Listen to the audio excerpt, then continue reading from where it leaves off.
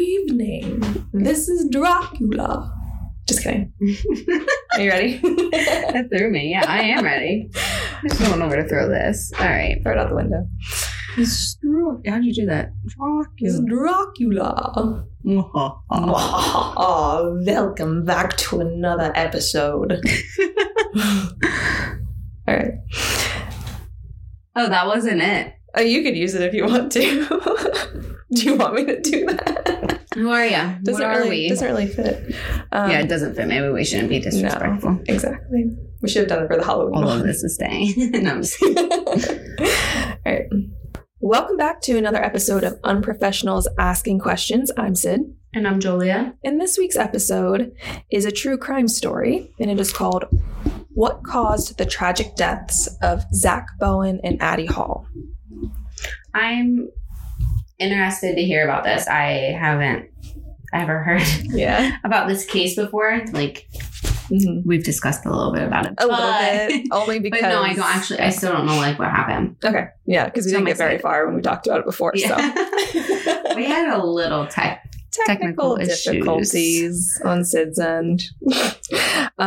Before we get into it, correction from the Baba Yaga episode that I did. I didn't even notice it until I was listening to the reel that we put out, or one of the reels, and I said that her hut was on 4 chicken legs.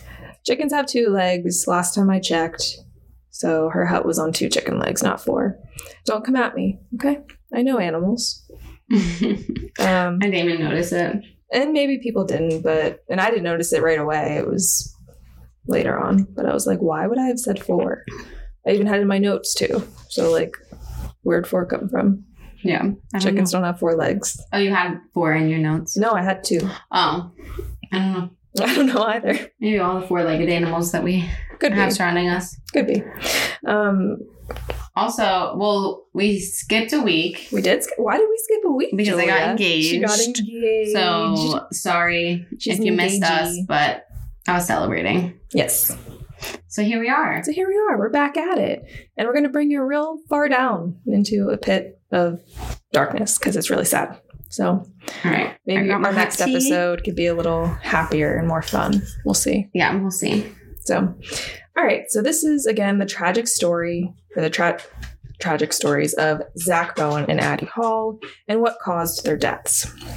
Most of this information that I have, I took from a book called Shake the Devil Off, which is a true crime story written by Ethan Brown. And he did interviews with his friends, his family, his ex-military buddies, everyone. So he got the full scoop. The only thing I didn't really notice was there didn't seem to be any interviews with his dad. It was mostly just his mom's point of view that I had seen, but so I'm not really sure what happened there. Maybe his dad didn't want to. Could be like comment. That's, losing a kid is really tough, I'm sure. Yeah. So anyway, we'll dive right into it. Trigger warning, we will talk a little bit about suicide, but it's right at the beginning, so get ready.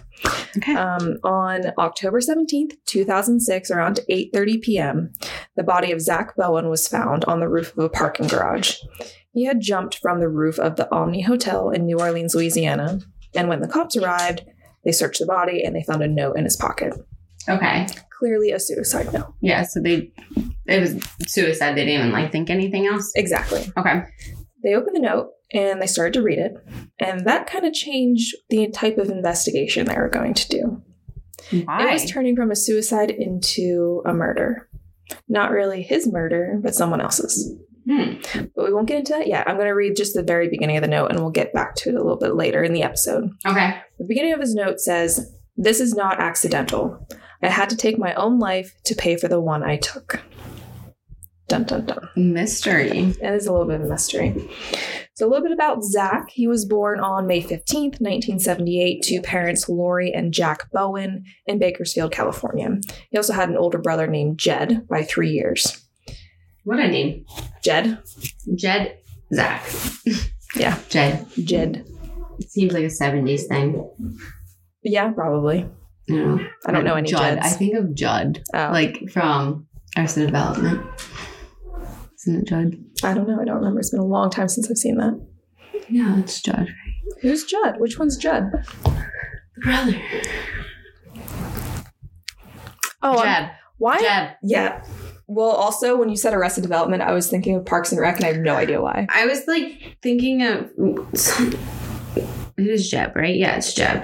Yeah, I do love Arrested Development. Me too. Haven't seen that in a minute either. Sorry, I want to know. Fine. Names are weird. When the first time you said his name, I was thinking that too. Mm-hmm. I don't know why I was thinking Jeb, but anyways.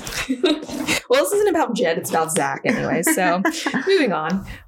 Since they were very young, they moved around a lot. Their parents kind of went with like a gypsy type lifestyle where they're kind of picking up and moving around, staying at friends' houses, moving towns all the time. Just bouncing everywhere. Yeah. That hippie like the hippie lifestyle kind of. And that they started that whenever Zach was just a few months old. So that's pretty much all they did settle a little bit eventually, but no real solid roots from the beginning, I would say. Development was like bounce. Mm-hmm. And, for some people, that's fine.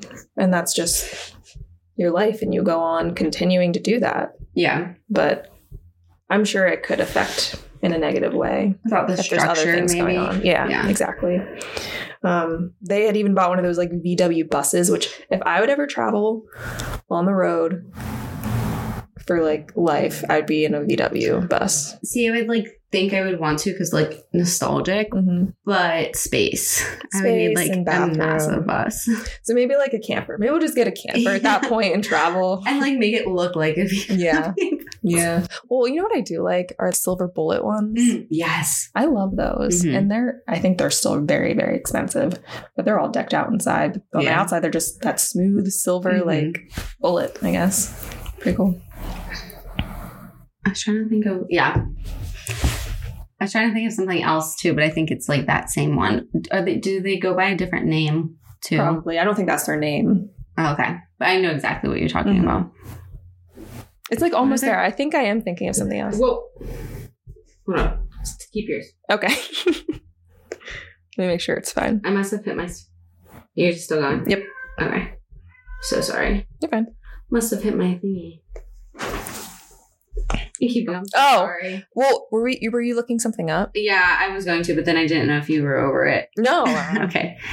Airstream. That's it. That's what I was trying to think of before. Yeah. Airstream. That's what they are. No, I'm pretty sure what she's saying is the same thing as an Airstream. Yeah, Silver Bullet's definitely not any kind I like name. Silver Bullet. You should get them the license plate. Yeah. Silver Bullet. Did you ever see that movie? The Silver Bullet. It's like a werewolf movie. It's old. Not old, but before our time. Probably. It's actually good. It's a little cheesy in some parts, but it's good. I've seen that quite a few times. Anyway, I know. 1985. Yeah. Or a thriller. Oh, it's a Stephen King. Mm-hmm. Yeah. Okay. Let's check it out. Anyway, that was way off topic. I don't know how I got to werewolf horror movies. Oh, VW. That's where it started. The VW. We gotta start somewhere. Right. We have a path, right? But yeah, so eventually they made a move from California to Washington and kind of settled there for some time. But eventually Zach's parents did end up separating. The marriage did not work out for different reasons. And the mom, Lori, ended up taking the kids back to California to Santa Maria. And the dad, Jack, stayed in Washington. Okay. So now split, and they're teenagers at this point. So it probably wasn't super, easy to go through as a teenager. No, that's a big change. Yeah. And Zach, he was already kind of awkward and bashful and shy, goofy, because he was a tall boy. Okay. How tall? Like real tall. Like 3 of me tall. He was 6'10". I know. The math doesn't add up. Math doesn't add up there, but it was an exaggeration. Oh my gosh, could you imagine? 6'10". No, Wyatt's, I think, 6'2". I'm trying to... And anyone 5'3" and over is tall to me. So, yeah, 6'10", I just can't comprehend. No. How tall is your Wyatt? I think he's either 6'2" or 6'1". I think he's in between, maybe. Wow, we both date Wyatts and they're both the same height. Yeah, I feel like he might be more 6'1". I'm trying to picture our Wyatts beside each other. I'll have to look next time. If they're at their same height. Their height. What? I said next time they're together, we'll have to measure them. And then I emphasized their height. Yeah, we were talking about height, Sid. Why'd you say it like how tall are you? You're texting him. He's going to be like, why? Do you think he'll answer right away? It'll just come back later. Yeah, we'll see. All right, so he was 6'10", and he also had a size 17 shoe, which I also can't comprehend, a size 17 shoe. I know, just imagine being in high school, like, clonking around. Well, that's the thing. Because of that, he kind of had difficulty walking correctly. 6'1". Good job. Look at me. Look at you. But yeah, so he had kind of like difficulty walking because of shoe size and his height, and you're tall, thin, lanky, like teenage, you're just kind of one of those like inflatable like car dealership men. The noodle things. Yeah. I wish we had visuals to see us recreate those scenes, but you know what we're saying. So he was a little awkward because of that. He wasn't really fitting in to his body yet in a way. But he did like to listen to heavy metal music, grunge music, and he loved to play the drums. So he had like a real cool side to him, music kid. Zach would also joke with his classmates, and he did this as sort of like a defense mechanism to kind of make him feel like he's fitting in, kind of cover up his goofiness and his shyness and things like that. Because he just never felt like he fit in. He always felt like he was different from his classmates. And he was constantly apologizing, which is really sad. I mean, I can relate to that. I know I do that too. Which definitely stems from just anxiety, I believe. So, yeah. But his mom did mention, like, he was always apologizing for things, apologizing to his friends and his family for just everything he did. Basically, like, because he never did anything, like, bad at that point. Like, the worst he had done was just getting, like, maybe some bad grades here and there. Mm-hmm. But, like, nothing crazy. Like, he didn't get into trouble as far as I saw. He didn't, like, do drugs or drink.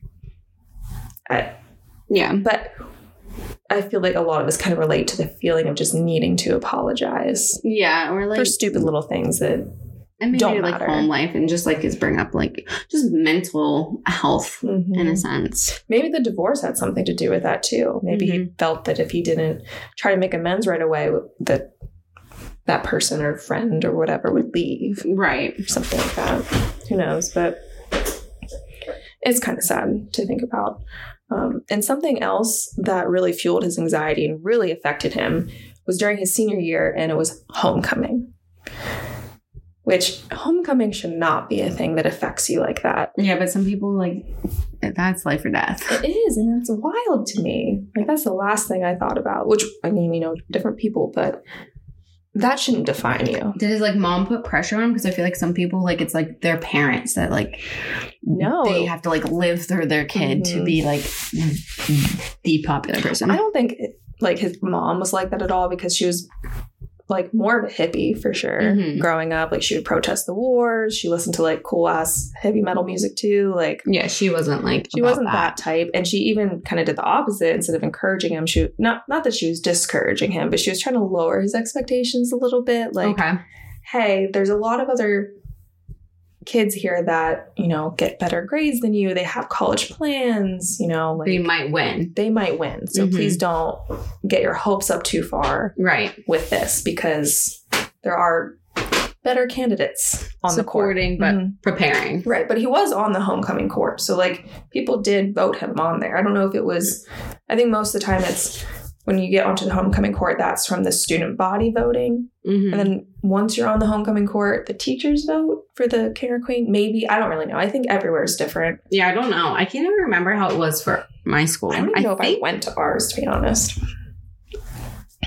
I didn't go to, like, the dance or anything, but, like, the game. I don't remember how I went to the game. I think it was announced during the game, but...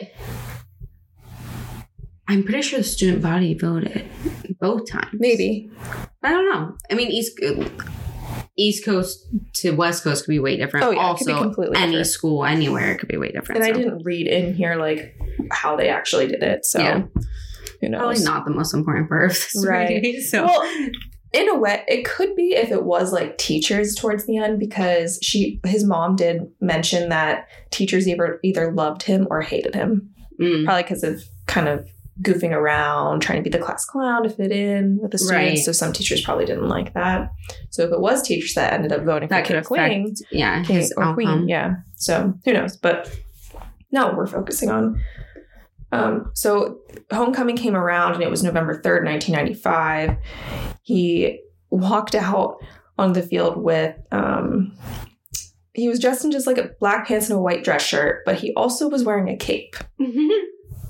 So, no. I don't really know, but I mean, it probably goes with the vibe he was trying to put out there. Like, I'm goofy and I'm fun. Like a Dracula cape? That's what's in my head, is a Dracula cape. Literally what's in my head. Which honestly, I should have kept the intro that I had planned earlier. I can use it still. We could. Maybe we will. Who knows? There. Who knows what it will be when you listen to it.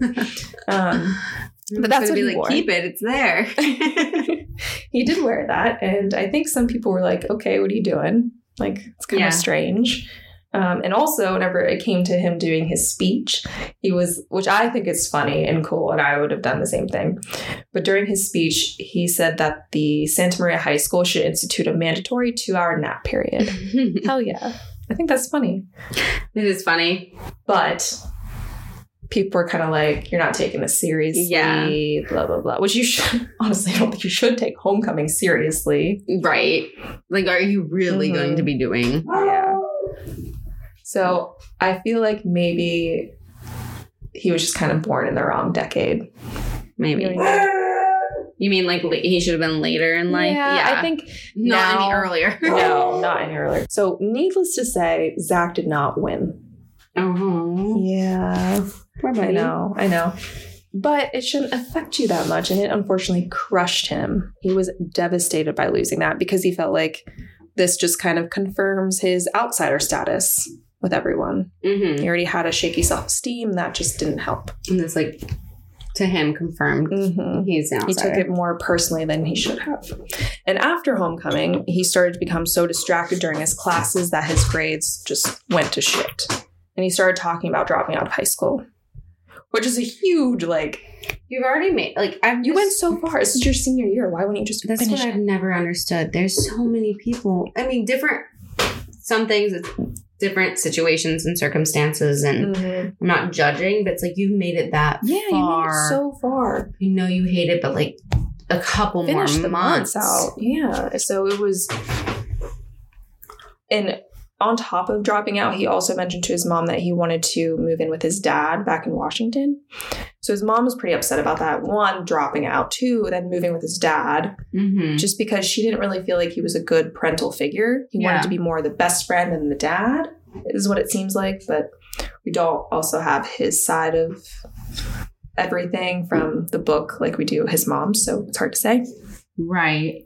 But, and you'll see in a little bit here, I kind of feel like she was kind of right about that because in the second half of his senior year, Zach, he did drop out of high school. He packed up his stuff and he went to his dad's. When he got to his dad was already kind of ready for a fresh start too.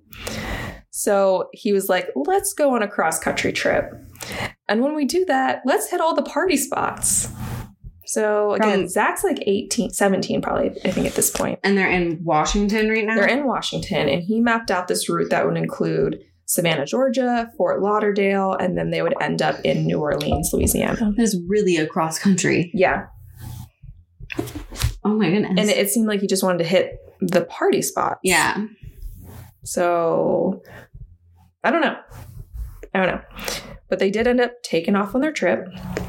They hung out at the bars, which he wasn't old enough to drink, so maybe that just wasn't a strict, but he was 6'10". Right. So maybe they weren't carding him. Maybe he looked older. And I think things were a little bit different. Yeah, in the 90s. And then, was it the 90s? Mm-hmm. Yeah. I think at this point it was. Wait, regardless, the 70s, 80s, 90s, it was all... Yeah, this was early 96. All different. So, just a little before you were born. Yeah.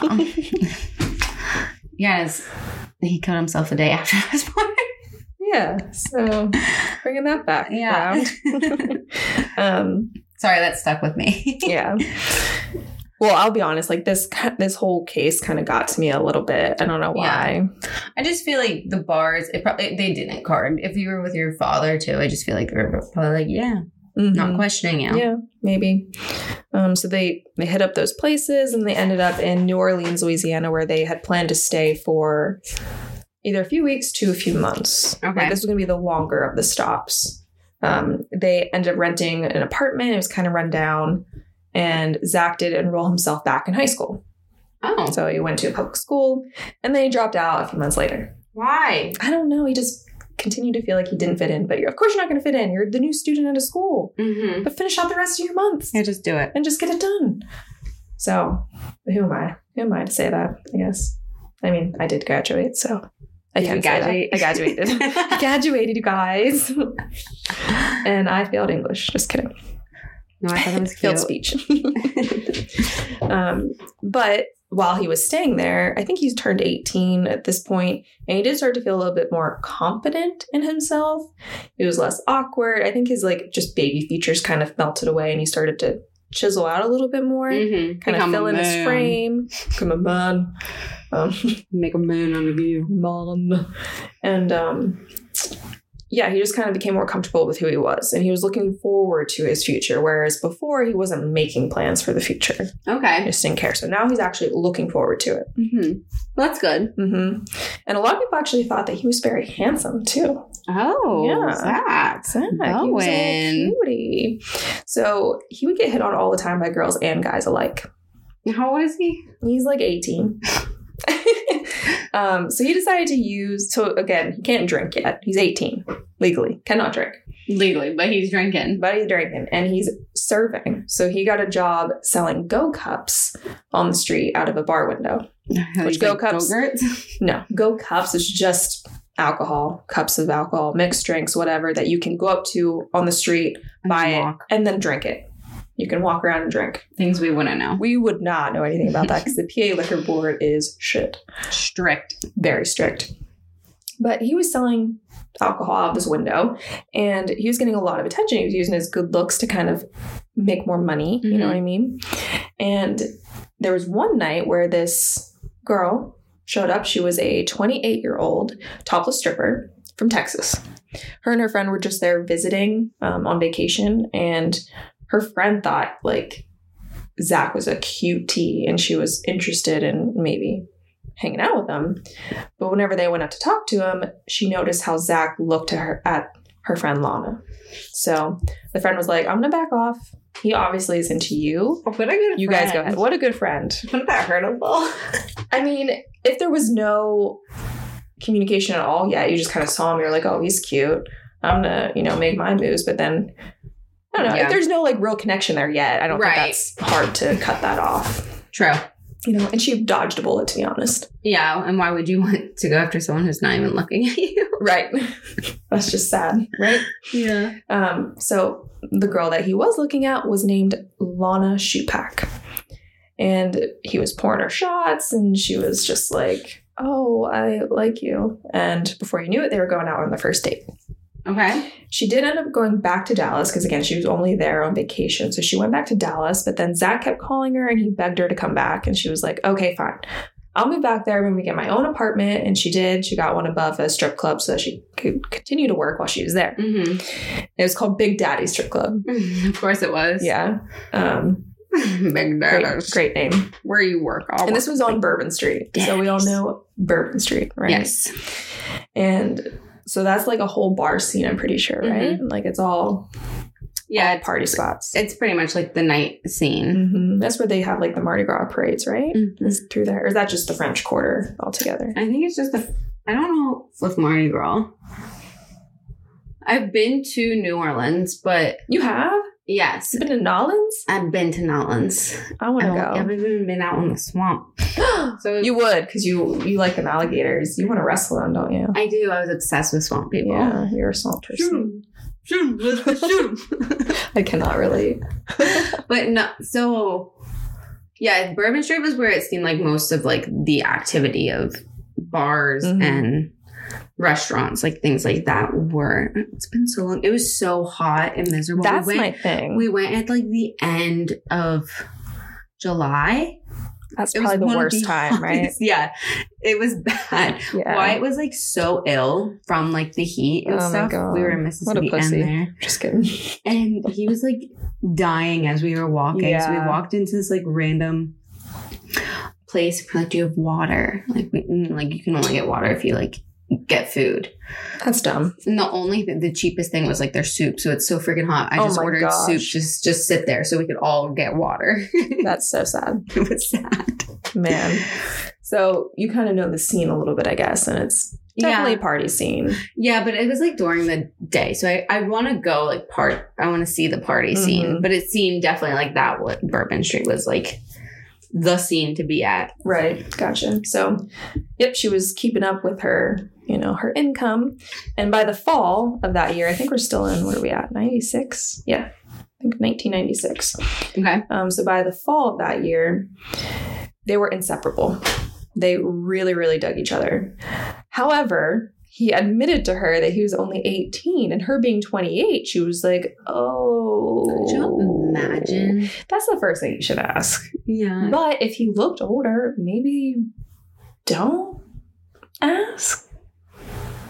Yeah, I don't know, like, how does that come up? And if it's all happened within, like, 8 months. Yeah. And I don't know. To be honest, if it was me, one of the first things I ask is, like, what's your sign? Because I want to know what I'm getting into as far as your zodiac goes. Right. And then I'll be like, what year was that? Yeah. You know what I mean?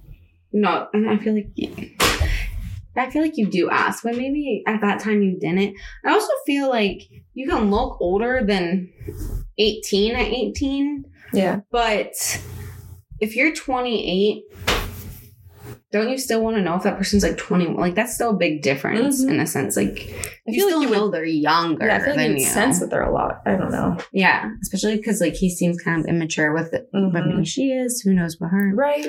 That's true. Like, yeah, it's weird though. Yeah. Regardless, she was kind of like freaked out about it. Yeah, and I would be too. I mean, hello. And so she was kind of like, I don't really want to hang out with you anymore, and because she thought he was like at least 21 because of him serving alcohol. Right. But or probably going to bars with her. Right, probably, and just not getting carded. But so she was kind of like distancing herself and not really hanging out with them. And then beginning of 1997, the following year, she actually finds out she's pregnant. Oh my goodness. To him. And, she didn't even really tell him. So not great. Not a great start. But to be fair, Zach was still living with his dad. Yeah. Like, he's 18, he's living with his dad, and you're 28 and you find out you're pregnant. Yeah. So it's probably like the last thing. She's probably thinking he is not ready for this kind of thing. So I did find a letter that Zach ended up writing to his mom after he did find out. So it goes, Mom, well, the letter I never wanted to write so soon is upon me. This is the letter informing you of my unexpected venture into fatherhood. I've made quite a few errors in my past, and this is one of the biggest I've had to deal with. But this is what I get for being young and stupid. So there we go again, him just apologizing for things, just kind of feeling like he keeps blaming himself and very insecure about what he's doing. Yeah. The mother was as surprised as myself, but not as regretful, for she wanted to have this child. After hours of pleading defenses such as, I'm too young, I don't want to father this child, and why not wait for someone who shares the same feelings as you? She was still unmoved, and much to my dismay. She is a 28-year-old ex-stripper, as of now, who I regret ever meeting. I know this isn't the ideal mother, and neither of us, which is rude, and neither of us wanted parenthood, which is why she was on the pill the entire time. But I guess science sometimes fails. That's no excuse, and I know it, but it's the best I've got. I believe she will make a good mother who will love this child, but I just wish she could have waited for an older, more responsible person than myself to share this with. Well, oh, sorry. No, go ahead. No wonder she didn't want to, like, tell him. He doesn't want anything to do with it. It sounds like he's clearly, like, not wanting this or ready for this in any way. Because he's like, but now I'm stuck. I'm going to stay in New Orleans until the child is born and see it through part of its infancy, but in no way will I be its daddy. Part of its infancy? Like, dude, a baby doesn't even fucking need you, so don't be there at all if you're going to be there. In no way will I be its daddy. Then what are you? Yeah, what are you even doing? What's the point? Yeah. I don't... That's like... is all over the place. It is. It's a lot to unpack. Mm-hmm. And the last part of this says, I could have chose the easy way out and ran from this, like I have all my other problems. But I couldn't do that to her. I have a responsibility to uphold, and damn it, I'm going to do it. I figure that if I want to play the gamble, then I need to be willing to uphold the consequences. Well, I know this troubles you and hurts you, but there's nothing I can do about it. So give me a call to discuss it. I'd like your support in this, so think it over before you talk to me. I know I've screwed up and I don't need to hear it from you. Please understand. Love always, Zach. How is he gonna like say he's gonna be responsible, but then he's saying in no way am I gonna be a daddy, and it's only up until infancy? Yeah. Like, I think you're missing the point of responsibility. Mm-hmm. But here's the letter. Give me a call. Yeah. It's a lot. Immature. Mm-hmm.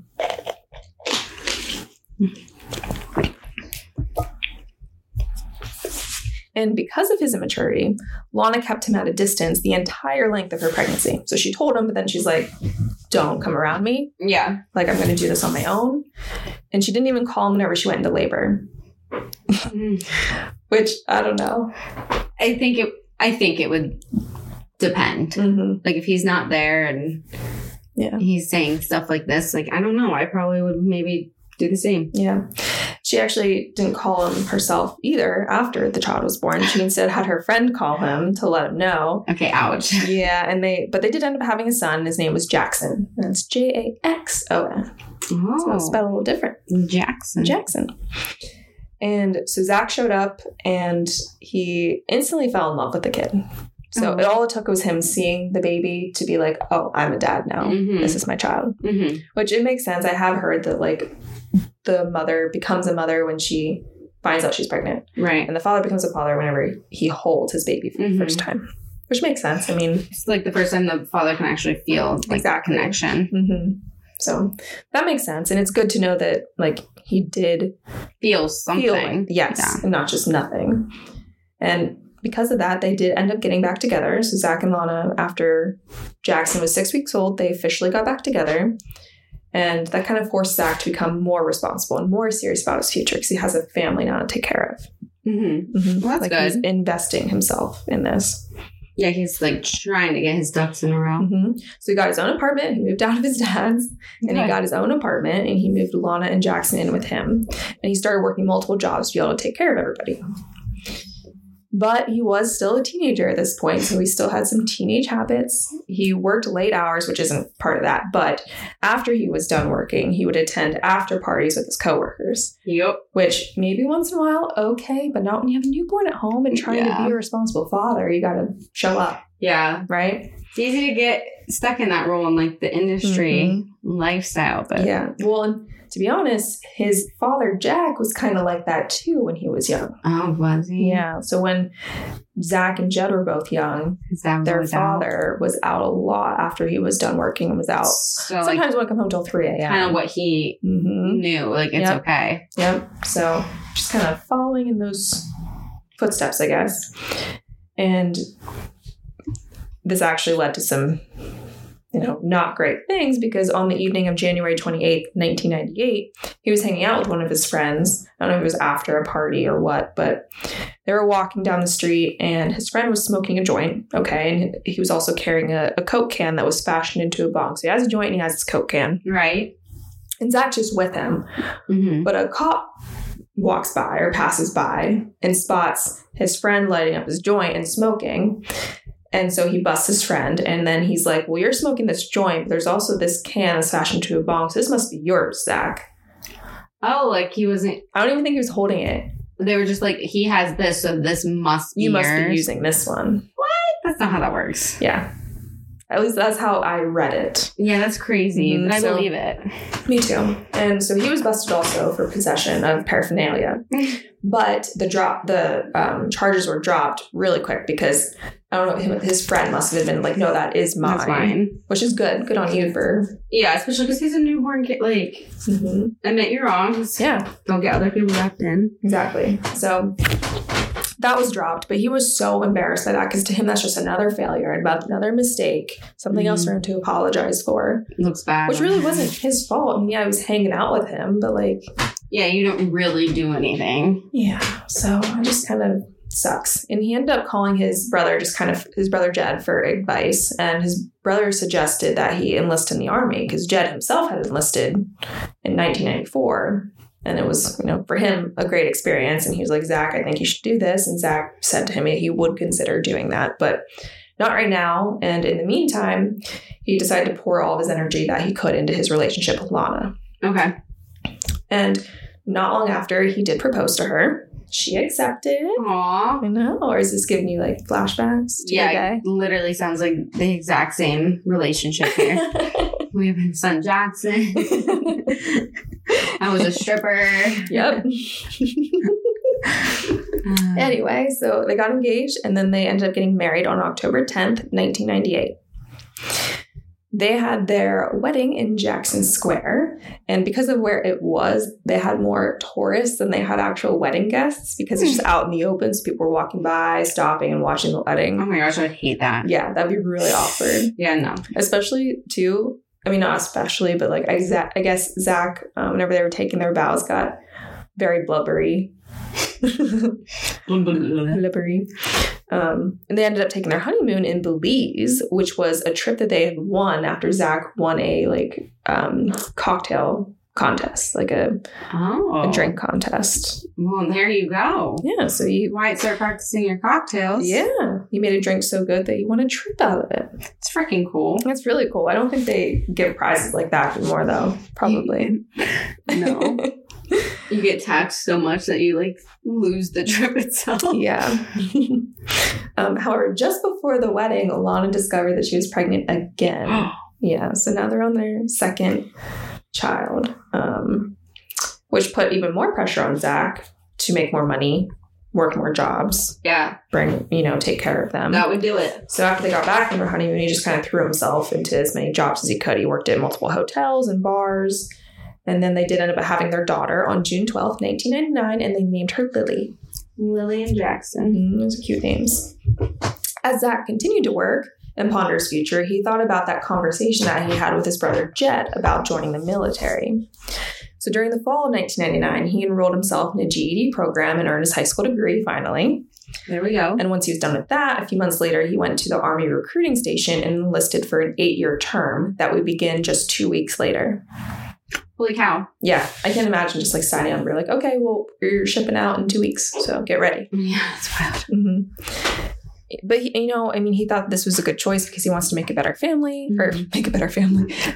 A life for his family. Make a better life for his family. I feel like that's pretty common with a lot of people who do join. He didn't want to have to continue to bartend. He didn't want Lana to have to continue to strip. Have benefits. Mm-hmm. Plus, at the time he enlisted, there wasn't anything major going on with the world. There wasn't any wars happening. You know what I mean?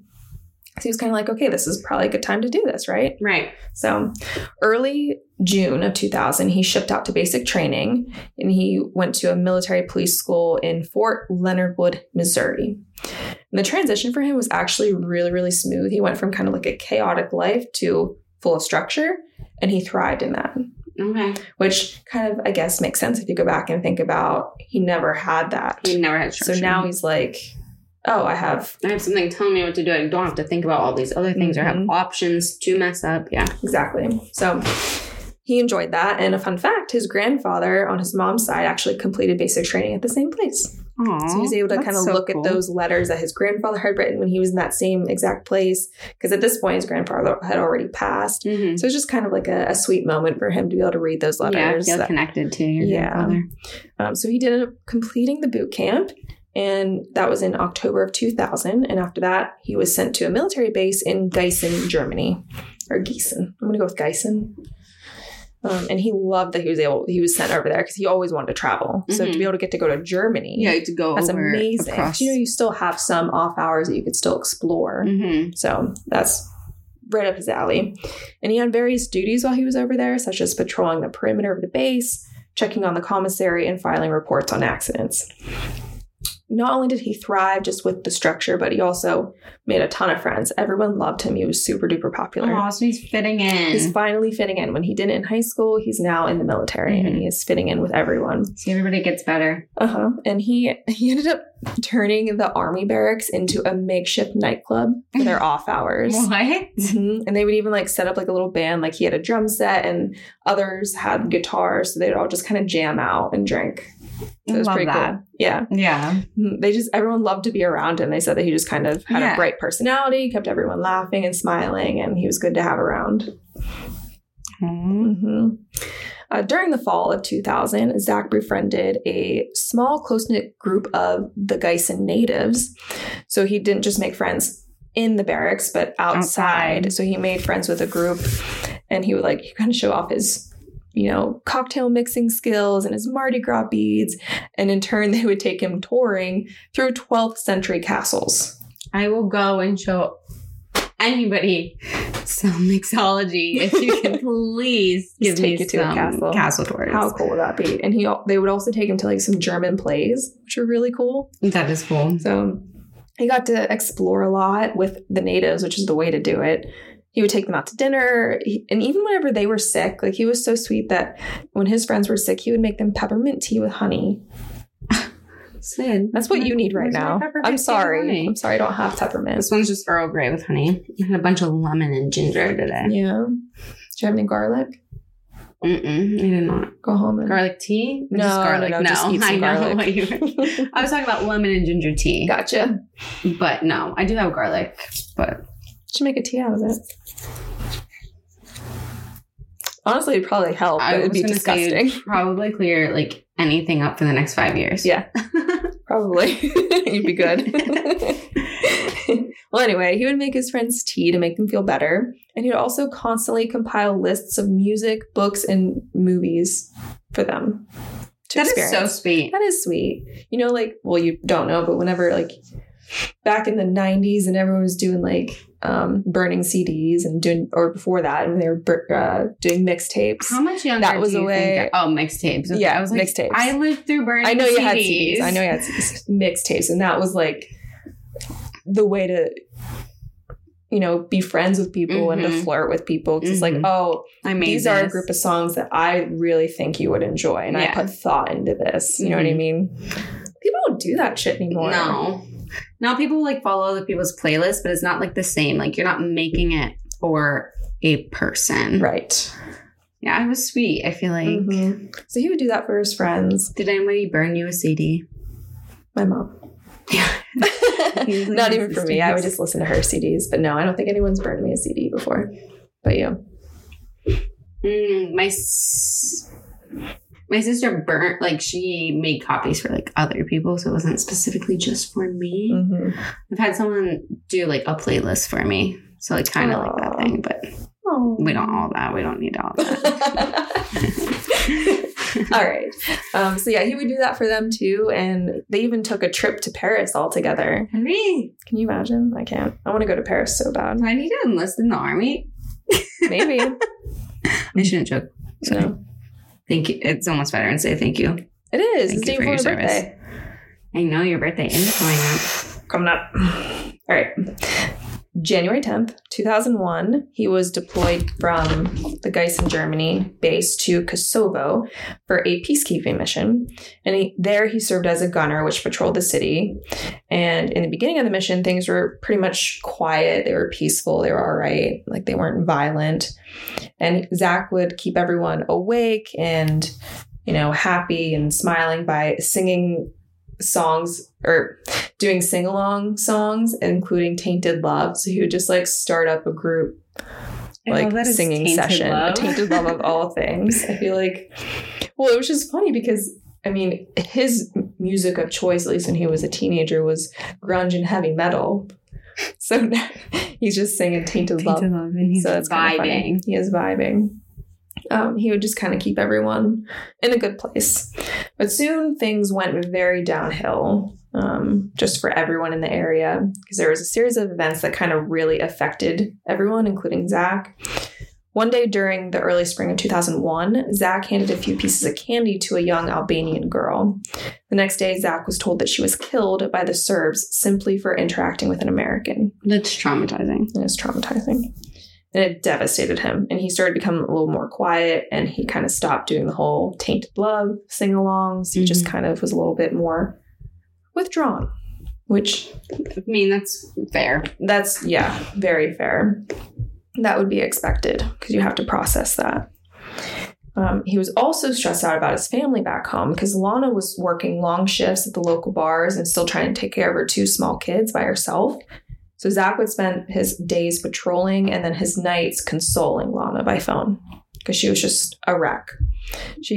Apparently she was too depressed to fill out the paperwork to live on base with them, which I don't know. Because he wasn't there? I guess. Or well, I'm sure she was... It could have been, postpartum depression. Thank you. I was struggling. I was going to say post-traumatic because too. I'm already talking about PTSD, so postpartum depression. But, I mean, it could have been that. It could have just been also she was, taking care of the kids by herself and trying to work. Yeah. So that's a lot. And she probably missed him a lot. And then to go through the paperwork was probably a lot, especially going over. It could have just been very overwhelming for her. There had to have been some services to help support you through that process, I feel like. Yeah, I would think so too. But I do have another letter from Zach to his mom. This was March 24th, 2001. Mom, hello, how are you? First off, let me say how truly sorry I am for not writing sooner. My life has been turned completely upside down lately and I'm running to keep up.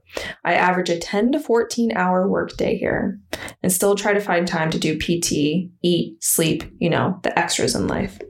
I'm in an extremely stressful situation here and my situation with Lana isn't helping. I know that I put her in a strange position, but she doesn't seem to want to accept the fact that the only reason I did this whole thing was to better our family. It's really stressful. Then I get a wife who never writes or sends packages, rarely wants to talk on the phone because she's been at work all day and is tired on top of that, doesn't want to get the paperwork done so I can get her to Germany. Okay, Kosovo. This place really sucks. It's dirty, run down. All the buildings are blown up. My job is as a gunner. I ride on top of a Humvee with my head and torso sticking out, sitting behind a machine gun, looking for bad guys and worrying about running over landmines. I'm learning a lot about my job and what it means to be a cop. Some of the stuff we do is fun, but most of it is boring and scary. We respond to about 2 riots a week where people throw rocks and Molotov cocktails and stuff. Oh my God. We mace them, hit them with batons, or shoot them with rubber pellets.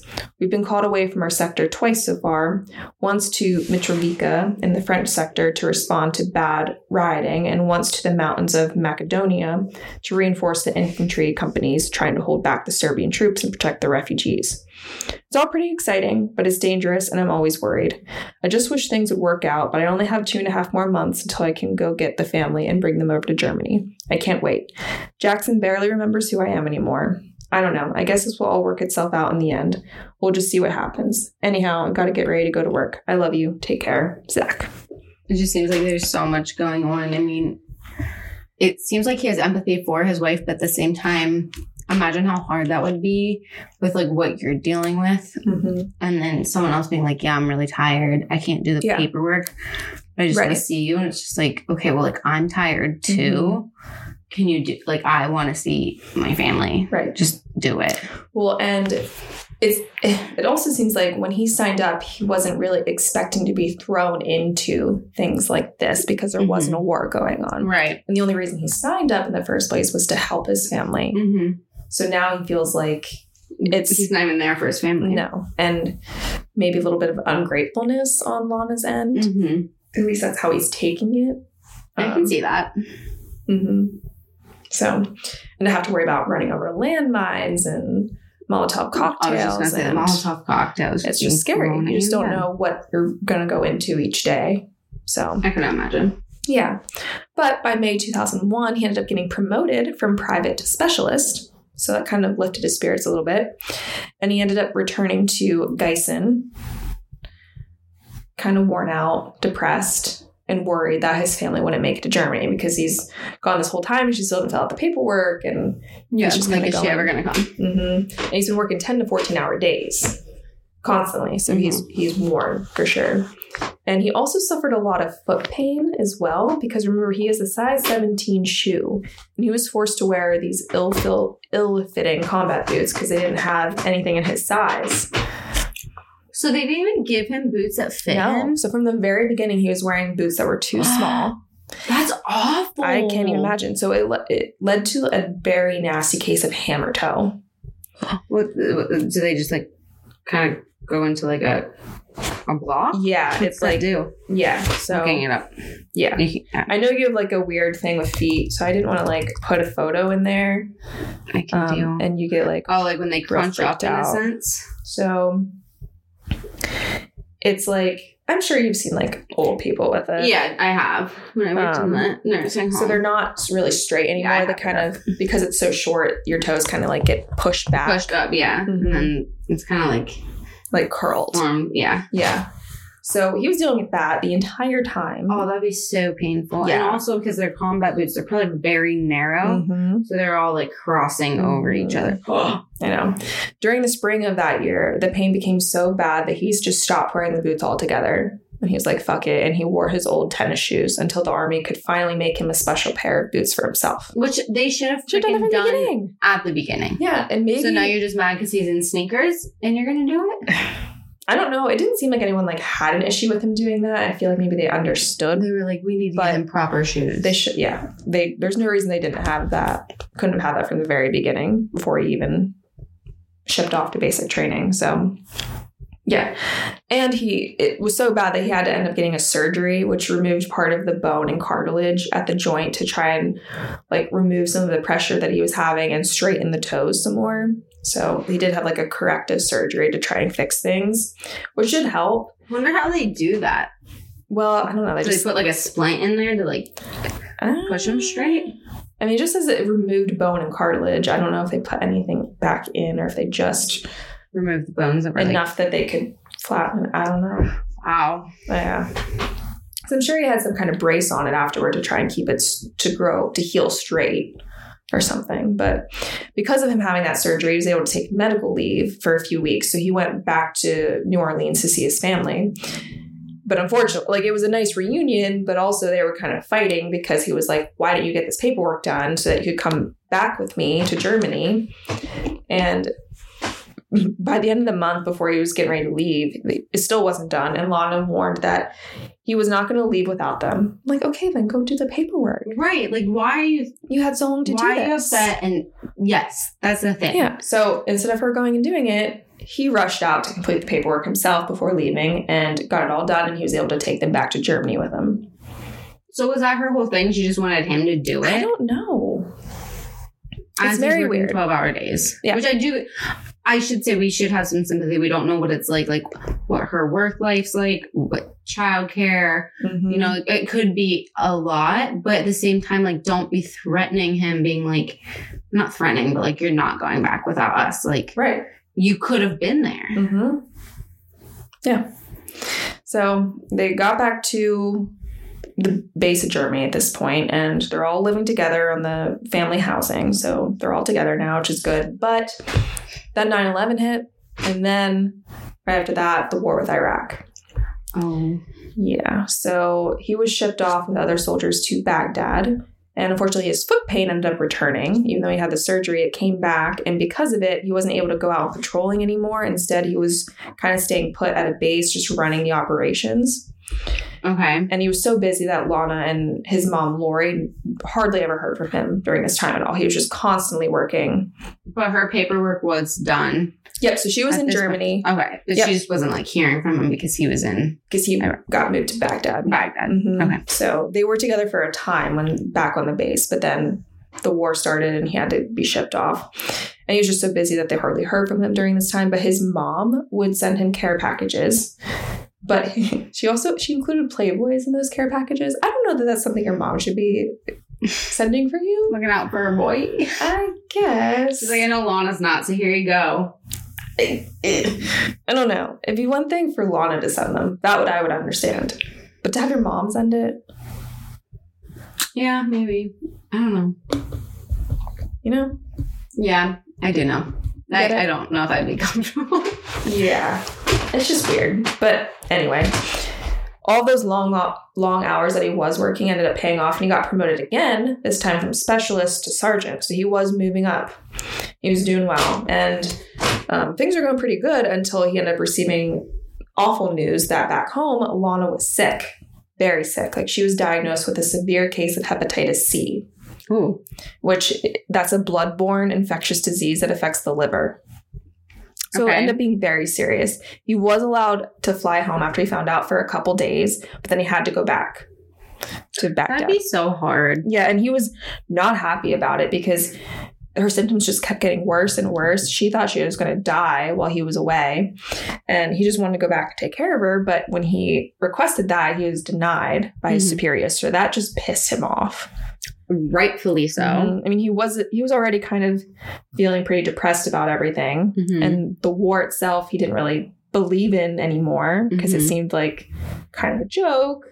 Because, you know, the whole reason was supposedly maybe Iraq had weapons of mass destruction, and that's why we were fighting. You know what I mean? So, which, if they did have it, most likely came from people who have. We won't get into it. Someday, maybe. But anyway, so he was really like not about it anymore. He was pissed off, and he was just kind of over it. He considered his military career done. Yeah, in his eyes. I just can't imagine for what it was like for him and a bunch of other soldiers who felt that way. Yeah. But had no choice and had to continue. Right. Yeah, you can't really do anything about it. And things just kind of continue to get worse. By October 26, 2003. So many October dates, Sid. Isn't that weird? Every date you've said has almost been like their wedding, when he moved, when he killed himself. When they found out she was pregnant, or no, when they broke up and then she found out she was pregnant. Like, everything has been in October. It's super weird. Yeah, October's a bad month, I guess. Sorry you were born then. It's the best month. November's the best month. Because Thanksgiving and my birthday. Yeah. Anyway, so October 26, 2003, there were a group of soldiers that were sitting in a parking area, like in their vehicles, when a mortar landed directly in between them. The mortar blew everything up. The soldiers had limbs blown off. And there was also this 19-year-old soldier named Rachel, who died after a piece of shrapnel the size of a pin struck her heart. Oh. And this specifically was very devastating for Zach because they had become very, very close. They were very good friends. She was one of very few females in the troop, and all the guys were very protective over her. And she was great to be around. So it really devastated him. And Rachel actually was the first female military police officer to die in combat in Iraq. Oh, wow. Yeah. So Zach was mourning her loss as well as another loss at this time. So he had actually, quote unquote, adopted a young Iraqi boy and just kind of like took him in under his wing. Not really adopted, but you know, he has kids now. So I'm sure when he comes across kids, just like that one Albanian girl who he was giving candy to. Yeah. These are innocent civilians. So this young Iraqi boy, he had a family that owned a shop in town, like across the street from where the Iraqi police stations are. So Zach was there a lot running operations at those police stations. And the kid would always come over with like bags of ice and Cokes for all of them. And to thank him, Zach in turn would teach him English. So they had become very close and like friends, and you know. That's cute. It's really sweet. And then there was one day in early in the fall October. that well, no, this was September, so this must have been the following year. Or no, I'm sorry, this was before. This was. I have a little bit out of order. I think I wrote it because, so Rachel passed away and he was devastated, and other people, like those around him, didn't realize he was already mourning a loss when Rachel died, and it was this Iraqi boy. But anyway, so insurgents blew up that shop, that store, and killed the entire family. Oh my gosh. Yeah. So he now is blew up the store just because of its location. Pretty much. I think so. I don't think it had anything to do with interacting with Zach, like it was that Albanian girl. But still. But yeah, you have that. The girl, the small girl, that was his fault, he feels. Then you have the loss of Rachel, who he was very close with, and he was devastated by it. He just felt like, why was she taken and not him, kind of thing. And then you have this Iraqi boy who was just really sweet and, you know, bringing them stuff. And not deserve to die. Just in the middle of everything. Yeah, that would be really hard. So he was very depressed. He got so depressed that he hardly left the base of operations. He didn't have when he wasn't doing anything, when he wasn't working, he just slept the whole time. November 2000. Depressed. So very depressed, yeah. And by November of that year, of 2003, the troop began to return back to Gießen. So they were done in Baghdad and they were heading back to the base in Germany. And when he returned, he was very quiet. He was withdrawn. He was brooding. Just all of his experiences with the war just had a major negative effect on him. Okay. And even though he wasn't like physically injured in the war, like with engagement with enemies or anything, it still took a toll on him physically and emotionally. Mm-hmm. He actually had appointments with doctors where he was experiencing frequent and severe headaches, which is a symptom of PTSD. Mm-hmm. And he was also short of breath when he went out on patrols. And at night, he would wheeze and cough so much that he had trouble sleeping. And he developed a severe, painfully itchy rash on his back. Oh, my goodness. Mm-hmm. And just his whole body kind of ached, his shoulders and his back. And by the spring of 2004, so that following year, he was just kind of very fed up with everything. Like, everything hurt. He didn't feel good. He was, depressed. He was tired of the war. He was over all of it. So even though he could do his basic exercises, he purposely would fail his physical fitness tests. Oh. Which, you had to routinely do those. Yeah. Because they have, like, PT, like, all the time, right? Mm-hmm. I think. I don't know much about it, to be honest. But he would purposely fail them because he just was done. He wanted out. So sad. By the fall of that year, because of him failing, he was removed from the military. And he received a general discharge, which really upset him because he wanted to have an honorable discharge for everything that he did in the army, which I guess could be argued, but the general discharge is given if negatives outweigh the positives in performance of service. Okay. So as far as everyone was concerned, he had no negatives other than maybe failing his PT test, but I don't know if they even knew that it was on purpose. Yeah. You know what I mean? So it was odd because whenever he was being discharged, it was recommended by his superiors to have an honorable discharge. And I don't know who was in charge of everything, but they were like, no, he should have an honorable discharge because he has all these medals and badges, and he had risen up through the ranks very quickly, very quickly. So they're like, this is what he should get, but he didn't end up getting that, and so he was upset, and he couldn't even go and have a board hearing because he had only served 5 years, and you have to serve 6 to be able to actually have a hearing to argue something like that. So many rules. I know. And what's really sucky is under a general discharge versus honorable, the general discharge, you can lose benefits. What? Soldiers could lose benefits. It could cause obstacles for veterans to find a civilian job because it would indicate that they had problems in the military. What the heck? Mm-hmm. Yeah. So that just kind of, it was like that. It was all for nothing. How many people get that just so that they don't have to do like a certain amount of payouts? I don't know. It's I don't know. That's awful. It's shady. So people are sacrificing their lives for millions of people. And that's how you'll treat them for no reason. That makes me sick. Yeah. And because of all this, he refused to tell Lana like the details on what kind of happened and the kind of discharge he was given. And because of that sparked a huge fight, and Lana was pissed, and she just packed her things and flew back to New Orleans and left the kids with Zach. Oh, just herself? She didn't even take the kids. Yeah. She was like, goodbye. Okay. Which you kind of see, like, that's unstable, in my opinion. Once his discharge was complete, because I'm sure it takes like a while to get everything done. And there's, I don't know how it works, but I assume it's not just like one day. Yeah. So she flew back, and then he was still there finishing his discharge. And when he was done, he flew back to New Orleans with the kids, and Lana went to meet him to pick him up. Sorry, just one question. So with this discharge, he got the general. So he's not getting any benefits, like at all? I don't know. I read that soldiers can lose benefits. Okay, so it's I don't not know confirmed that if he did or not.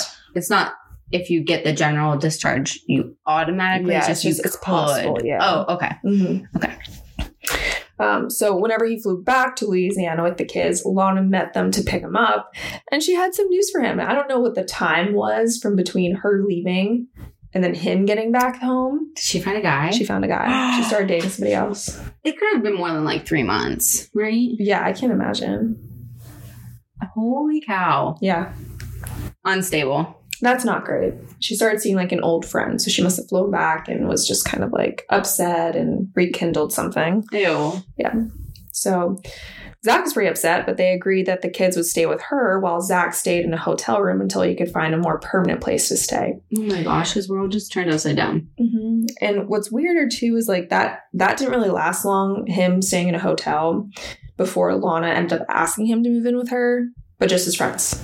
And it's just for the kids. Was it just for the kids or she just needs? I don't know. She was still dating this dude. Yeah. Who didn't live there, but she was like, you can come stay with us because of being with the kids. Watch the kids for me while I go fuck him. Yeah. Well, because he was still looking for a decent job, he would stay home all day and take care of the kids. Like he would be the husband role, which I don't know that he ever really played that role. Right. You know? So she was probably at this point like... That's fair. Like he had never had a full day really like taking care of the kids. Mm-hmm. So I kind of get it. And I do have this email here that he had sent to his mom. So, okay. Salutations. Which is such a weird way to greet your mom. Wasn't that like in Winnie the Pooh all the time? I know. I you Winnie the Pooh stuck in your head. No, but didn't they used to be like salutations? I don't know. What kid show was that? Okay, keep going. Okay. Salutations. Yes, I am among the living. Barely. I hope you don't mind the fact that I don't use capital letters or much punctuation in emails. I just can't seem to find the time. To answer some of your questions, yes, I'm letting my hair grow out. Haircuts once a week for 5 years has taken its toll. It's coming along nicely, but it's in its frizzy phase. So I'm left to the confines of hats for a couple more months. We have till next January on our lease here, so I don't foresee a move in the future. Lon has retaken a liking to this place and is trying to soak up as much of the civilized life as possible. I'm eating up all the time with the kids. I do all the shopping. I've even started clipping coupons. I prepare all the meals. I've always loved to cook. I do all the laundry and other house husband stuff. And you know what? I don't mind it in the slightest. However, all that will come crashing down in the next few weeks as money grows tighter and everything is pretty much back on track. I'm thinking about driving a taxi. Gasp. For a while, since the schedule is to work when you want and the kids don't face well with only an hour or two with a parent each day. I'm hoping to be able to get back into doing something with my music here soon. I love the guitar but miss playing the drums. It's been about 3 years since I've been able to set up the kit and play with people. But I have been playing my crappy old guitar a lot lately. Lily and Jackson get frustrated because they can't apply enough pressure to the strings to make a clean sound even on their kids' guitars. But that doesn't stop Lily. She'll go long periods of time strumming open notes and singing at the top of her lungs for hours on end. Mm-hmm. Very musical, that one. It drives Lana crazy, but I encourage it and play along with my guitar while Jax bangs on electric drum pads. I wonder why none of the neighbors seem to like our family. The kids are doing fantastic in school. Jackson continues to excel in reading and math, but has very sloppy handwriting. Can't sit still, never stops talking, and lacks patience. I wonder where he gets that from. Curious. Lily is the dreamer. It seems that she doesn't have the time in her busy life to deal with trivial things like paying attention in class and not being a moody little temper-ridden drama queen. Wonder where she gets that from, points the finger at Lana. However, she has decided that she'll become a rock star, actress, doctor, teacher when she grows up. Wow. Well, I better get along before my computer crashes. I'll talk to you again soon. Love, Z. So I have one question. In the beginning of that email, did you say something about them getting along well on base? I accidentally said base. I meant to say lease. Okay. I was just like, wait, so do they still take you back? Like, okay. No, I just misspoke. I meant to say lease. Okay. You can tell that he's like really into like the kid thing, being a father. Like that sounds like, I'm not saying that dads can't say this. It just sounds like that stereotypical like mom just going on about their kids in a sense. Yep, exactly. So things kind of went on like that for a while until he was able to find employment. So he found a bartending job. This was spring 2005. He found a bartending job at the Hogs Bar. Hogs, H-O-G. apostrophe S, Hogs Bar. And he was given the graveyard shift that was 2 a.m. to 10 a.m. Whoa. Yeah. They're open 24/7? Yep. Damn. Yeah. It was a good time to make money, though. I mean, bet. the Hogs Bar was the after-work hangout spot for a lot of strippers. Yeah. Well, just other places, but just like the all the late strip night clubs. spot. So you're getting all the people who work nights. Yep. And the patrons loved Zach because, again, he was cute. And he could mix drinks. So it was mostly women who would hit on him. But he didn't really give a shit if any of the girls like actually liked him or not. He was just kind of like, I'm just here to do my job.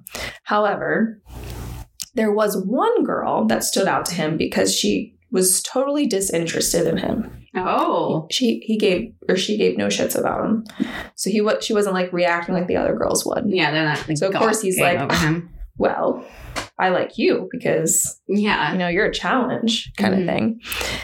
And this girl was a fellow bartender at Hog. She just worked a different shift. So he ended at 10 and she would start at 10. Okay. This was Adrian Hall, otherwise known as Addie Hall. Okay. So this is where Addie comes into the picture. So a little bit about Addie. She was a 29-year-old with wild eyes and dirty blonde hair who had a low opinion of the bar and of Zach. Zach would, again, hand his shift off to her at 10 a.m. and she would just kind of tolerate him. Like, she was just like, whatever. But the other bartenders, like the female bartenders, she couldn't stand. She would fight with them a lot because she felt that they were slow and they were way too easily charmed by Zach. She just thought that Zach was like a goofy frat boy. Yeah, type. She was like, what the hell? Mm-hmm. And because of that, he was like instantly attracted to her because she was not only a bartender, but she was a seamstress, a poet, and a dancer. Oh. Mm-hmm. He would hang out at the Hogs Bar long after he was done with his shift, and she started hers just to talk to her and get to know her. Oh, really? Mm-hmm. He was like, I'm going to make you like me. Yep. So she was pretty reluctant in the beginning to open up to him, but he would like start courting her and he would buy her shots of Jaeger, and she eventually opened up about her past. So a little backstory of her past. She was raised in North Carolina. Her father was a Vietnam vet and her mother was a homemaker. Bless you. Excuse me. She attended high school, but she didn't end up graduating because she found sewing, dancing, and writing poetry way more interesting than she did homework. I mean, duh. After she dropped out of high school, she left home and she traveled around the country. She would like couch surf, and when she was broke, she'd rely on help from strangers for the basics like food and gas money. And similarly to Zach's lifestyle, she kind of traveled around a lot. I was just going to say, they're very similar. And with dropped out of high school mm-hmm. and, that nomad, like gypsy lifestyle. So they, had a lot in common already. By the late 1990s, she had settled back into North Carolina, where she ended up teaching salsa and ballroom dancing. Oh, wow. She's like jack of all trades here. Exactly. By 2002, she was feeling pretty restless there, so she decided to pick up and move to New Orleans, and she lived in a car for several weeks. So she just lived out of her car for weeks until she was able to find her first apartment, which she ended up sharing with a playwright who was named Dennis Mon. And they met because she just happened to have her car parked on the street of a bar that he worked at. So she didn't know him at all prior to this. They just met and then became really fast friends and they moved in together. And then eventually they found their own apartments. But a quote from Dennis: "She was so smart, it just killed me. Her poetry was very, very good. And when it came to sewing, she could make anything from anything." She seems like a lovely boss. And she also had a wicked sense of humor. So she kept this sewing mannequin that she used, obviously, to, display or model some of her patterns or whatever she was working on. And one day she dressed up this mannequin as a tourist. Okay, so like tourist clothing, a wig, Mardi Gras beads. She took the mannequin out onto the sidewalk outside of her apartment and sat it there. And she attached to it a hand grenade, which is just a name for a type of cocktail in the area, like on Bourbon Street. It's a Bourbon Street cocktail because it's like the type of containers it's in. It looks like a hand grenade. But it's super popular. So she attached it to this mannequin to make it look like it was drinking this drink. And she would just kind of watch people go by, and she would see if the tourists of the French Quarter would and the residents that were local too would stop and try to talk to the mannequin, and they would. Like, they would think that was a real person because they were so trashed. Oh my And she just got a kick out of that. And later that night that she did this, she took the mannequin and she posed it in different position, like face first into an old broken toilet that she actually had out of her apartment. So there's this old broken toilet she removed from her apartment and put it out on the sidewalk, pretended like the mannequin was throwing up into this toilet.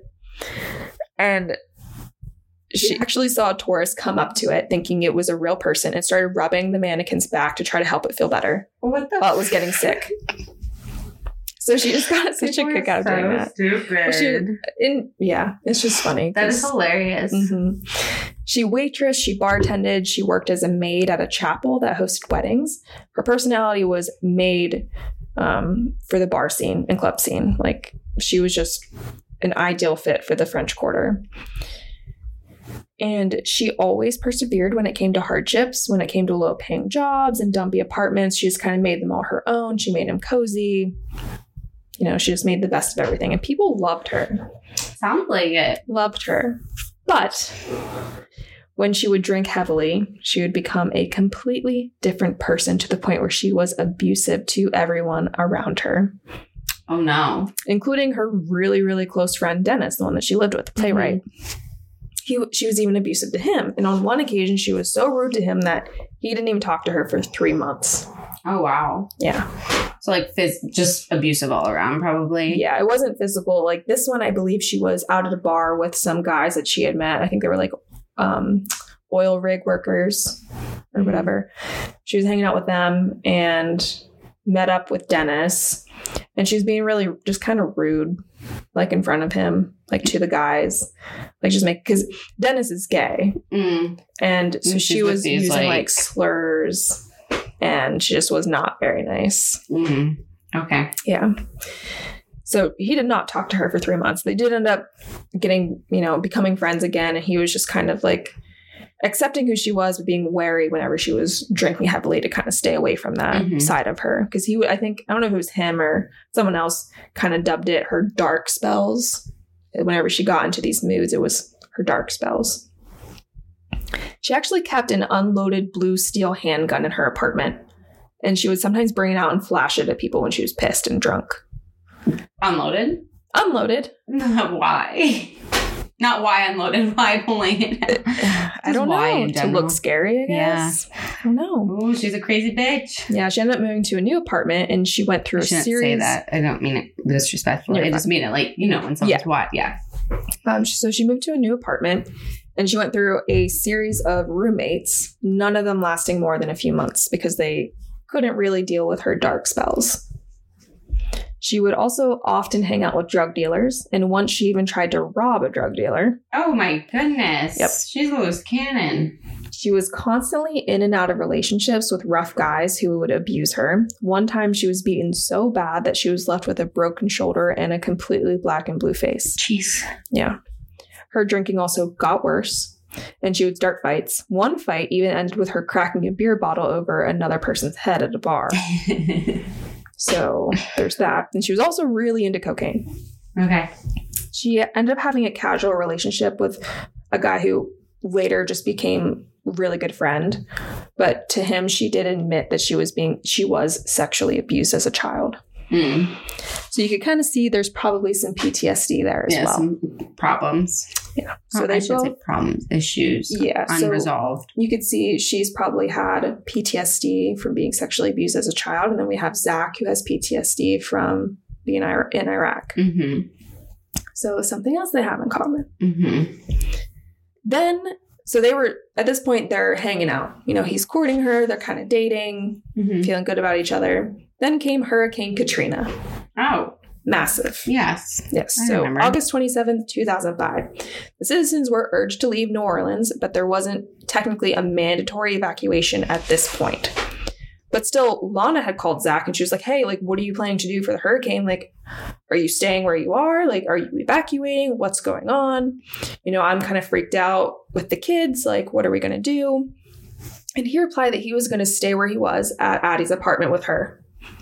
They're just kind of ride out the hurricane. We're just going to see where it takes us. Yep.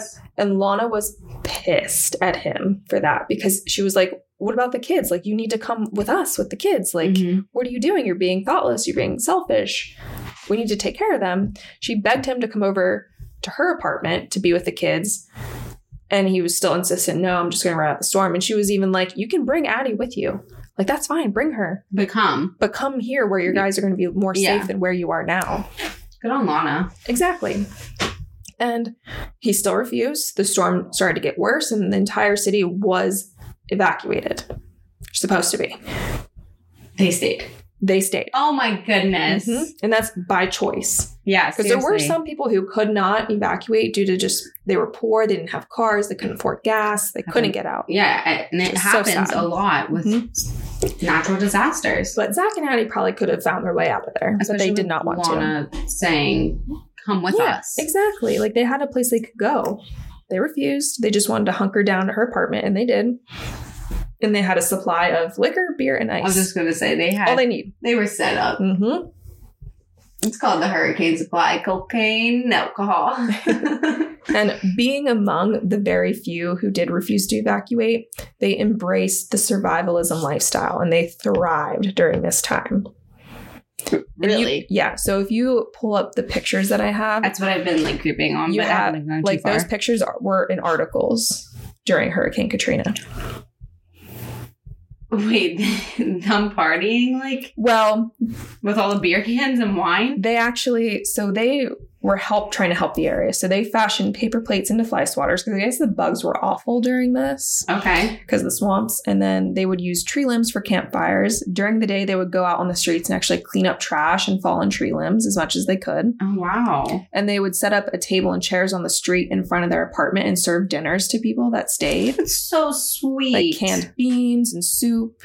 Whoever was around, they would actually cook the food over open bonfires that they started by lighting old mattresses on fire. Oh my gosh. And also in the early mornings, they would go out on the street and have sex in the middle of the street. Why not? I guess. Ain't no one there. It probably feels like an apocalyptic like world, probably. And they just felt like the whole disaster kind of washed away their past and kind of reset everything for them. It's just going to be Adam and Eve in the streets of Norway. Yep. And it's funny because there was an article on this next thing too.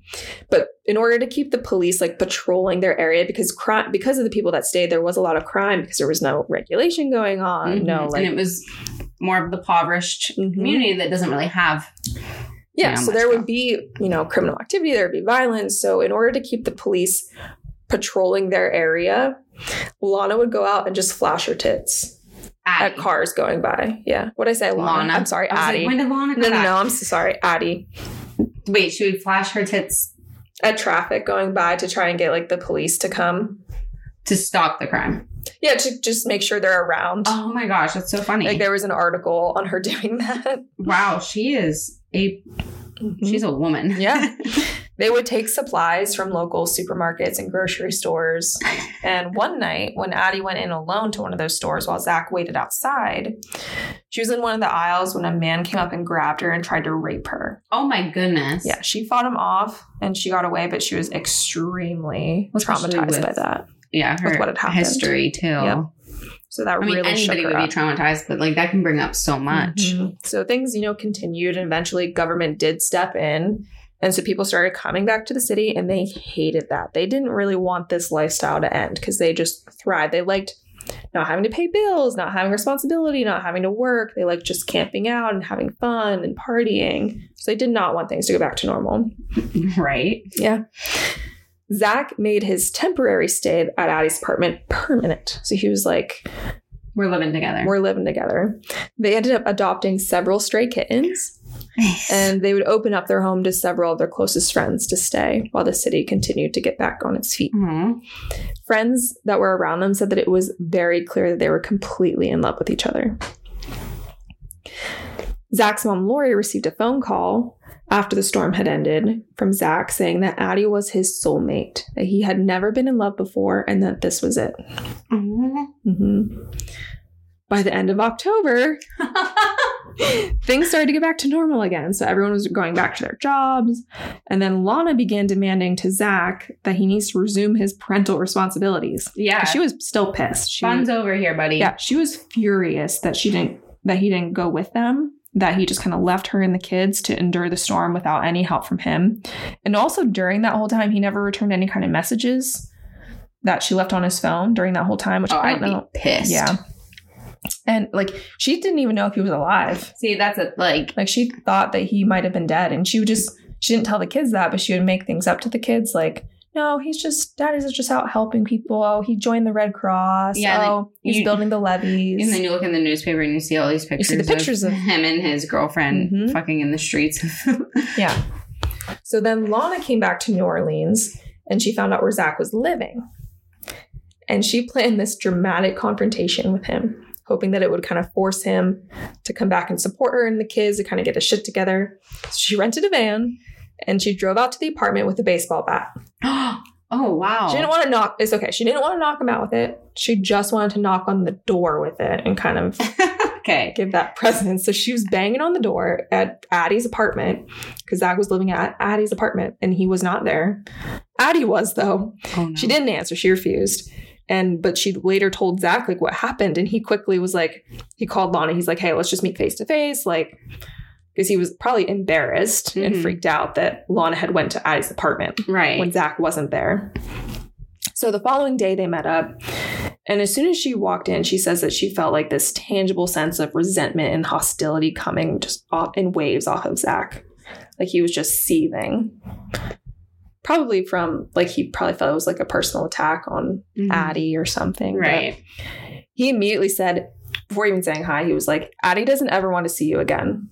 And Lana was like, no problem. No problem. Can you just come and be around your kids? Zach was like, I want to see the kids. Lana said, you need to pay child support. Zach said, what? I have to pay to see my kids? Lana said, no, you can see your kids as long as we make some arrangements. If you're going to take the kids with Addie, I need to meet her. Zach refused since he had yet to meet Lana's boyfriend the whole time. Okay. And he's been around the kids. That is fair. Yeah. Even when he was living with Lana, he didn't get to meet the boy. Oh, that's messed up. Yeah. And Lana's reply was, you want to meet him? He's over there, gesturing to the other end of the bar. So, like, her boyfriend came as well. Probably maybe just back up or something. Right. Make sure everything went okay. Zach shouted, I have no desire to meet the man who took my wife. You're not even in love. You just said you have the love of your life. Why are you mad? Yeah. Don't be mad. Just grow up. Grow up. Yeah. And Lana was shocked by the intensity of his anger from that outburst because he was always the more level-headed in their relationship, which from what we've seen, kind of. Mm-hmm. And she said that if Addie was going to be their stepmother or, you know, that figure, then she needs to meet her. This isn't about her being mad at Zach and Addie being together. She doesn't care. Addie can have him. Mm-hmm. But she needs to meet her. And she was just, as she was like telling him this, Lana was just getting so pissed. She was just overwhelmed by this feeling of bitterness and anger that because of him abandoning her, like as she was talking, which that happens when you're saying things out loud. Finally, you're like realizing, oh, well, you treated us like shit kind of thing. So she was upset and she just kind of snarled at him, I'm real done with you. That he nodded and they went their separate ways. A few days later, he went back to Lana's apartment because he still had things there that he owned. So why did he go get this while they were like, I don't know, setting up camp? So he went back and he found that because, you know, Lana had also left during the storm from her apartment. So that apartment sat empty during the storm. Yeah. So when he went back to get his things, he found that it was looted. Like someone came and stole everything. Are you surprised? Shouldn't be. Right. So he took what he could and he went back to Addie's apartment and he did tell her, he's like, you're going to have to meet Lana. You know, for me to be able to see the kids, you're going to have to meet her. And the kids are going to be staying with us on a bi-weekly basis. Oh, well, they figured all of that out. Which he was really nervous about telling her this because, you know, she'd have to meet his ex-wife. Well, I don't even think they were and then all of a sudden you have kids that are and now you're going to have kids at your apartment. Every other week. Did you sign up for this?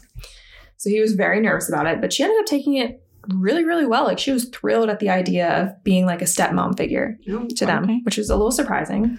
So she ran out right away and she bought clothes for the kids. which is so sweet. But then when it came time for her to actually go meet Lana and see the kids, she refused to get out of the car to talk to Lana. She refused to talk to her. What is wrong with these people? Yep. And when they got back to her apartment, she hardly even interacted with the kids. She didn't even really talk to them when they got back. Yep. Wow. And instead, like, whenever they were over, she would just go off on long bar crawls and not be around. Oh my goodness. And then she would come home drunk and she would shut the bedroom door to be alone with Zach. She wasn't being...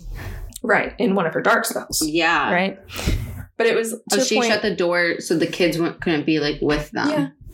It's messed up. It's messed up. It's like maybe she just wanted Zach to herself and not the kids. She didn't want to share. Mm-hmm. It got to the point where the kids told their mom, Lana, that Addie didn't like them. It was really sad. By the end of November, Addie's coldness towards the kids turned into more like outright hostility. And she forced Zach to, instead of bringing them to her apartment, he had to go rent a hotel room and spend time with the kids there. Wow. Mm-hmm. Yep. So he reluctantly agreed and just kind of went on with things in that direction. And eventually, Addie got a bartending gig. So, because again, everyone's going back to normal jobs. They're now getting back on their feet again, too. So she went and got a bartending job, and Zach started delivering groceries. Early spring 2006, Zach and Addie went on a marathon of drinking and drug sprees, which often ended in Addie lashing out at him during, these dark spells that she would have. She would get really awful towards him. They should not call him benders. No, and it got so bad that Zach said at one point that he's done and he needed a break, maybe even a permanent break from her. So he went to visit his family back in Washington. He went to see I think he went to Washington and also California to see both parents. Mm-hmm. So his dad eventually moved back to Washington? Well, no, his dad, yes, from New Orleans, because he went back to Portland. Okay. And so he was spending time there when he decided that he was he's making plans to go back to New Orleans, but he was doing it for the kids. He wanted to make it up to the kids because, he just picked up and left his kids. Didn't even tell Lana. Because he had thought when he first left, I might just not come back at all. What the heck? I know. So Lana was pissed off when she found out that he left the city and didn't tell her. And Addie was also really heartsick over him breaking up with her and leaving, basically. So he ended up flying back to the city, and Zach and Addie reunited. They got back together. Things kind of went back to normal, but they also got back to normal in a way that they would go out drinking. She would drink too much and she would abuse him again. So they would constantly fight. They'd break up. They'd get back together. One night she was even arrested after getting into a fight with Zach, pushing him out the door. And, she left the apartment. They got in a fight. She left. She ran out. She took that gun with her, and it was loaded. Oh my goodness. And she just kind of pointed it on a stranger on the street because she was drunk. And, they called the cops and she got arrested, and Zach refused to bail her out. What a mercy. So her other friends just kind of banded together and saved up money to be able to bail her out of jail. Take the freaking gun away from her. Honestly, I don't even know how she has it. And after she got out of jail, Zach and Addie got back together again because neither of them have learned any lessons. Mm-hmm. And during another fight that they got into, they had a screaming match in her apartment. And this is when she actually pushed him out of the door and slammed it behind him. He banged on the door trying to get back in. She refused to let him in, so he kind of just walked away. Neighbors were pissed hearing all this. They're probably over it at this point. It's middle of the night for this one. So they called the cops. Zach was outside. The cops showed up and they found him. And he had a bag of weed on him. He did try to toss it nonchalantly, but they saw it. So he was arrested for possession. Yep. So then he got out of jail eventually and got back together. They also had endless access to a friend's drug supply because he was also a drug dealer. Because they had lent him money in the past. The drug dealer, they lent money for rent. So then to pay them back, he was like, you guys can just have access to drugs. And I'll pay you back that way. Because I think it was $900 that they fronted for him. And so he was like, this is how I'll pay you. So they would take hundreds of dollars worth of coke like on a weekly basis. I feel like that's more than 900. Yeah. Oh, yeah. Oh, he's like, thanks for fronting me. Now I got you for a while. At a point, he was kind of like, I feel like we're even now. But I think Addie was like, no, scared the shit out of him. We did this for you. Yep. So, wow. Yeah. So they have access to free drugs. Not a great combination. Probably. No. Mm-hmm. Their relationship continued to deteriorate, and Zach started looking for emotional and sexual companionship elsewhere. Now, he was still living with Addie, did not break up with her, and he started actually hanging out more at gay bars and started dating a real estate agent. So a guy. Mm-hmm. Oh. Mm-hmm. And Addie found out. She was very pissed off. No. Very pissed. When he would be at work, like at delivering groceries, she would ride by on her bike and just kind of yell slurs at him. At one point, she rode by and shouted, "It would be nice to have sex with a straight man one of these days." I don't really know what that means. I don't know if she's had sex with multiple gay men. Which he was bisexual, not gay. Yeah, I guess, yeah. Still, I don't know.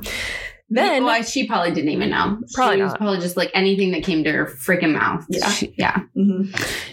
Damn. On another occasion, she stole his phone because, again, he's still staying there. She stole his phone, called okay. So he would stay there, but he would also stay with his other friends. Mm-hmm. He would hang out there if he needed to. But she got a hold of his phone. She called all the women in his phone book and told them all that he had AIDS. He didn't have AIDS. She just called everyone and told them that. She's psycho. Then she deleted all the numbers from his phone. But then they got back together. It's because it's the circle. They got back together. Yep. And this time they decided to move apartments. Hers was actually really falling apart. I think her toilet stopped working and the landlord refused to fix it. They have weird roles as far as landlord and tenant relationships in Louisiana. Very lax. Yeah. I don't think she would have been able to force him to do anything, to fix anything up. So she was like, well, let's just move. So they got back together and they moved into 826 North Rampart Street. And this is above Priestess Miriam's Voodoo Spiritual Temple. Oh. Yeah. So they got a little apartment above a voodoo temple. Wow. So a little shop. Yeah. And Zach fronted the money for this. So it's not great. So whenever he was, away from the apartment one day, she went behind his back and signed a 6-month lease in her name only. So he gave her the money? He fronted the first 2 months of it. Okay. But they didn't, meaning giving to her, the landlord. The landlord. And then then wouldn't she have had to sign? Or wouldn't he have had to sign The landlord shouldn't have allowed her to just go and sign a lease in her name. Yeah. But he did. So she went behind his back, did that, and then she kicked him out. And then she was like, you're not on the lease. Get the fuck out. Yep. Because she was still pissed about him cheating on her. Mm-hmm. So she kicked him out, or tried to kick him out. And even though he's the one that found the place, again, and all the money, and whenever they were fighting, the fight turned physical. Okay. So I'm going to go back to Zach's suicide note that they found on his body. Okay. This is not accidental. I had to take my own life to pay for the one I took. If you send a patrol to 826 North Rampart, you will find the dismembered corpse of my girlfriend Addie in the oven, on the stove, and in the fridge, along with full documentation on the both of us and a full signed confession from myself. The keys in my right front pocket are for the gates. Call Leo Watermeyer to let you in. Zach Bowen. Oh my goodness. So it really wasn't a mystery to them. They knew right away what happened. Oh, God. Mm-hmm. So wait, this was all because she kicked him out, pretty much? Yep. So she signed that lease. And he just dismembered her? And about an hour later, while they were fighting, he put his hands around her throat and strangled her to death. Then he started to write in her diary that she had.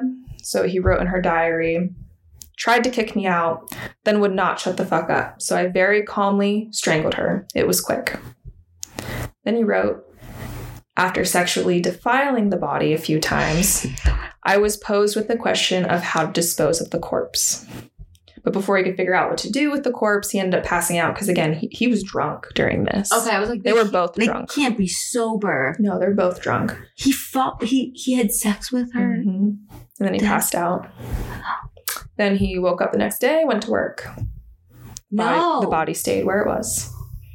He got to work and his friends remembered seeing him unshaven, unusually quiet.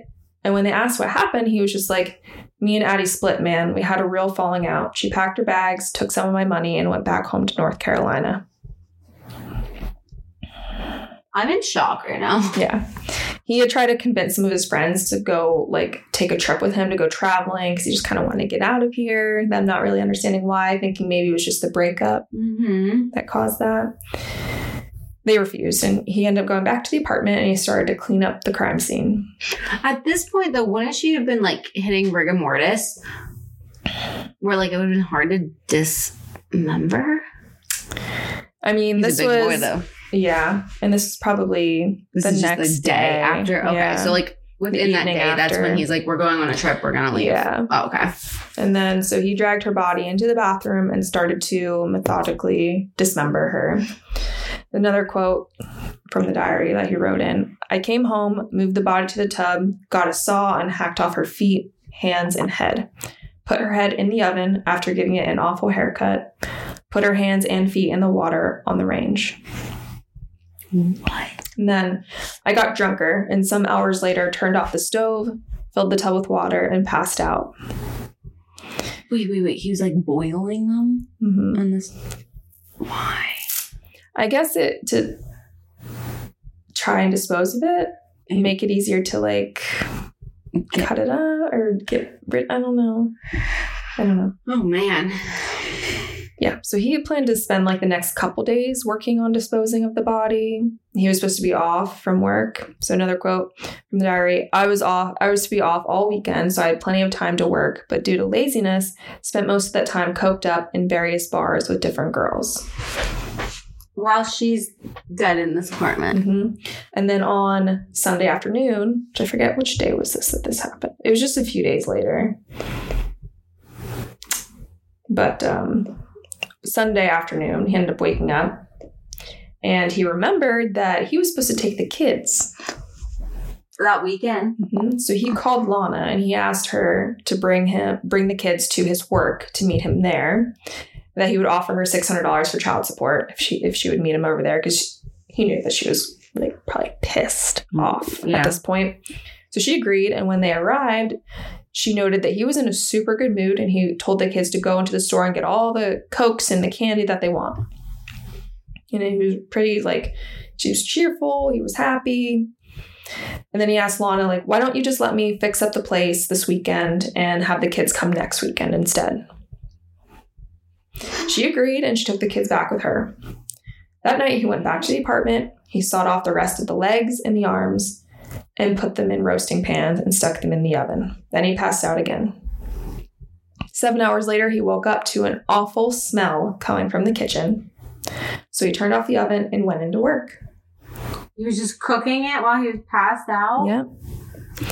He came back home from work. It had to reek in that building. When he walked back into the apartment after work, he was overwhelmed with what he did. The horror, the self-hatred that he wrote. I scared myself not by the action of strangling the woman I've loved for 1.5 years, but by my entire lack of remorse. So I decided to quit my job and spend the $1,500 in cash I had being happy and kill myself. So that's what he did. He drank, he did coke, he went to strip clubs. At one point, he charmed a stripper while he was out so much that she took him home with her for 2 whole days of sex and drugs. Whoa, so the body's still there, half dismembered, cut up into different pieces, sitting in different places in the apartment. He's not even there for days. Oh my gosh. Mm-hmm. I thought he was going to like commit suicide like that day. No, he wanted to live out the rest of his life. And then he realized at this point it was October 10th, which was the 8th anniversary of his wedding with Lana. So that kind of like set him off a little bit. So he was drunk. He stumbled to a payphone and he called Lana just around midnight. And when she picked up, he shouted to her, "Let's have a drink." But she was like, that's not really an appropriate thing for us to go do anymore. Isn't it almost that next weekend? Like, shouldn't he be having the kids? This is a Tuesday. Okay. So not close. There yet. Okay. Getting close. But she's like, that's not a good idea. Like, that's going to look, we're both in different relationships with other people. We shouldn't go be getting drinks, especially on our anniversary. Celebrate our anniversary. That's strange. Yeah. And he was upset that she just kind of dismissed him. And he said, you're still my wife. We're not divorced. But Lana explained that, they're in different relationships now. Mm-hmm. Like, just because we're not technically divorced, we're not together. Right. Right. And then he said that he would give her more money for child support to get the kids their winter coats, like $400. And he was like, I'll give you this cash. Just come meet me to get the money. And then he was like, I want to party with my favorite stripper. That's what he said to her. That pissed her off. Yeah. Yeah. So why are you even saying that? She was like, fuck off. I'm going to bed. And she hung up. Wednesday, he went out that night too with one of his friends and got inebriated. When his friend went to leave the bar, Zach pulled his friend aside and whispered to him, I'm not who everybody thinks I am. I have a persona that I present. Creepy. Which creeped out this friend because that same friend, Addie, had said something similar to him the last time he had seen her. About him? About Zach. She had said, Zach isn't the nice guy that you think he is. So there was that. But still, no one's really questioning what's actually going on because they believed his story that she went back to North Carolina because it's something she had mentioned that to some people before. She was like, I think I might just go back home. So people were kind of believing it. And with the way her personality is and she could have just done that on a whim. Yeah. Exactly. So Zach went back to the apartment again and started staging for his dramatic exit from the world. He inflicted cigarette burns all over his body, one for each year of his life. And he was 30-some at this point? He was point? 28. Oh, really? Mm-hmm. Wow. He wrote about his final days in Addie's diary. And in that, he listed all of his life's failures as friends, jobs, military, marriage, and love.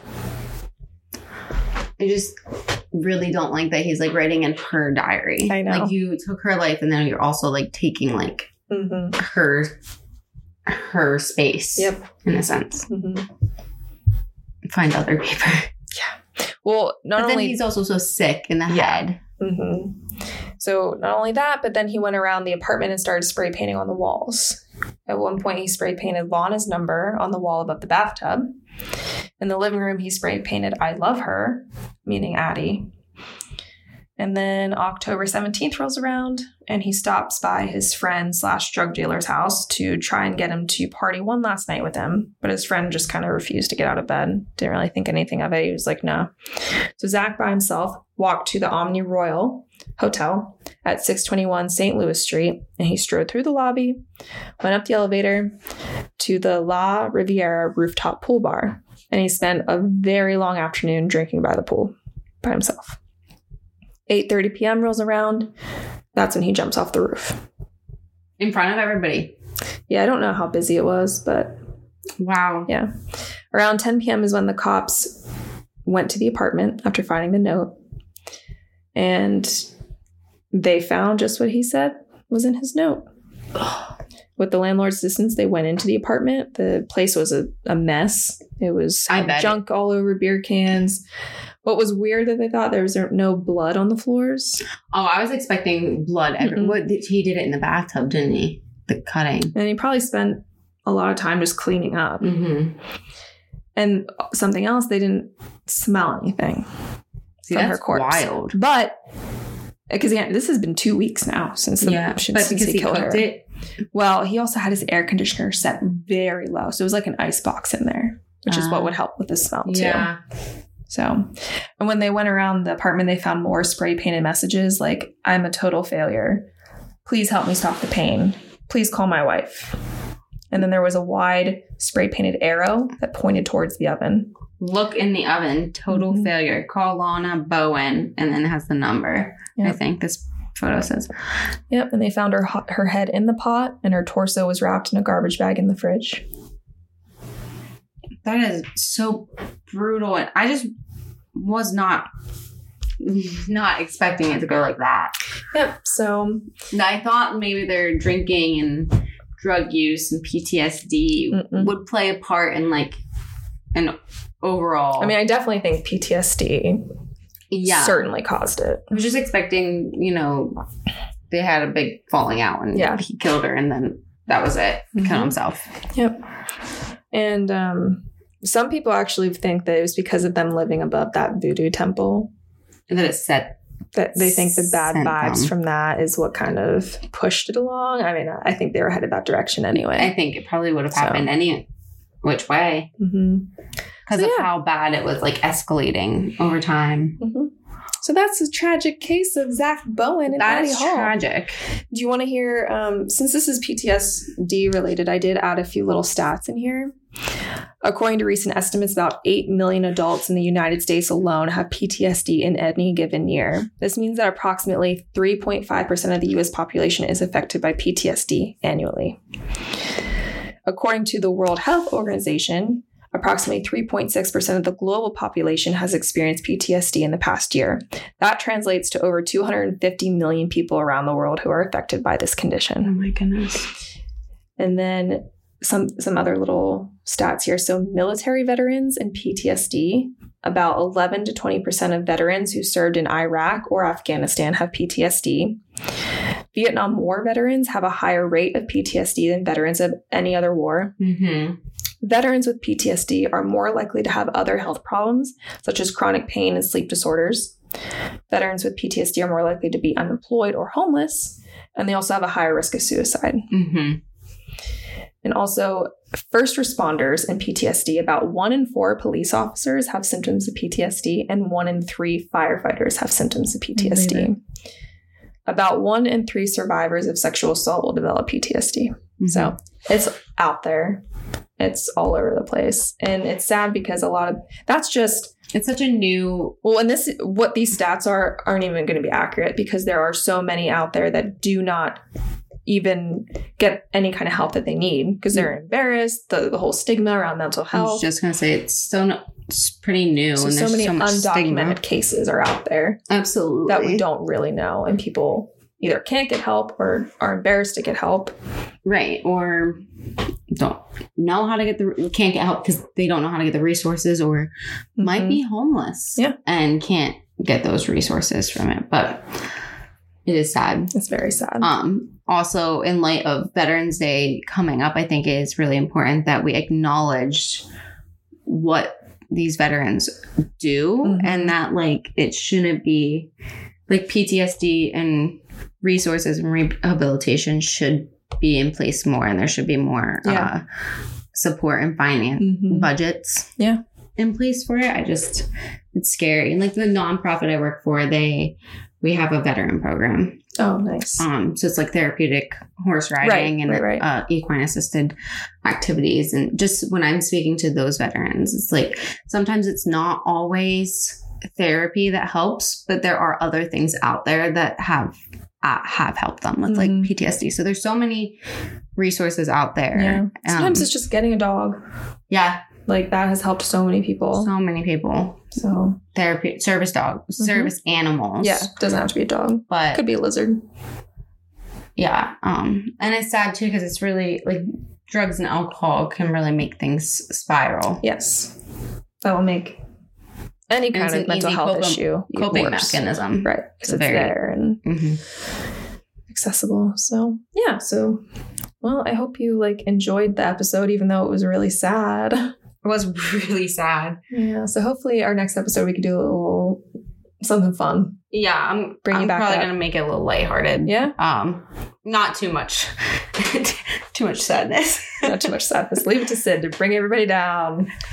I think it was an important and I didn't even case to cover. Honestly, I didn't even really mean to line it up with Veterans Day, but it worked out that way. Ironic that it did, yeah. Yeah, so thank you guys for listening. Don't forget to follow our social media pages. We have our Facebook at Unprofessionals Asking Questions, our Instagram at UAQpod. We have our email at uaqpod@gmail.com. You could send us recommendations, questions you have, whatever. Our website is uaqpod.com. You can also submit recommendations through there, as well as listen to the podcast if you so wish. Don't forget to, wherever you're listening, follow and subscribe so you can get automatic downloads and keep up to date with all of our new episodes that come out. And don't forget to rate us a 5-star rating if you enjoyed the podcast. We also have our Patreon page set up. If you feel like you have a little extra to donate to a good cause of us just, chit-chatting and learning things, please go over to patreon.com/UAQ. There are 3 different tiers to choose from: $1 a month, $5 a month, and $10 a month.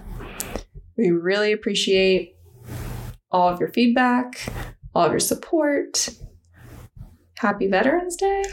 Happy Veterans Day. Thank you to our veterans. Also, happy early birthday, Sid. Thank you. Her birthday will be the day before this release. And congrats to Julie on her engagement. Woo, woo. Woo. Thank you, guys. Bye. Bye.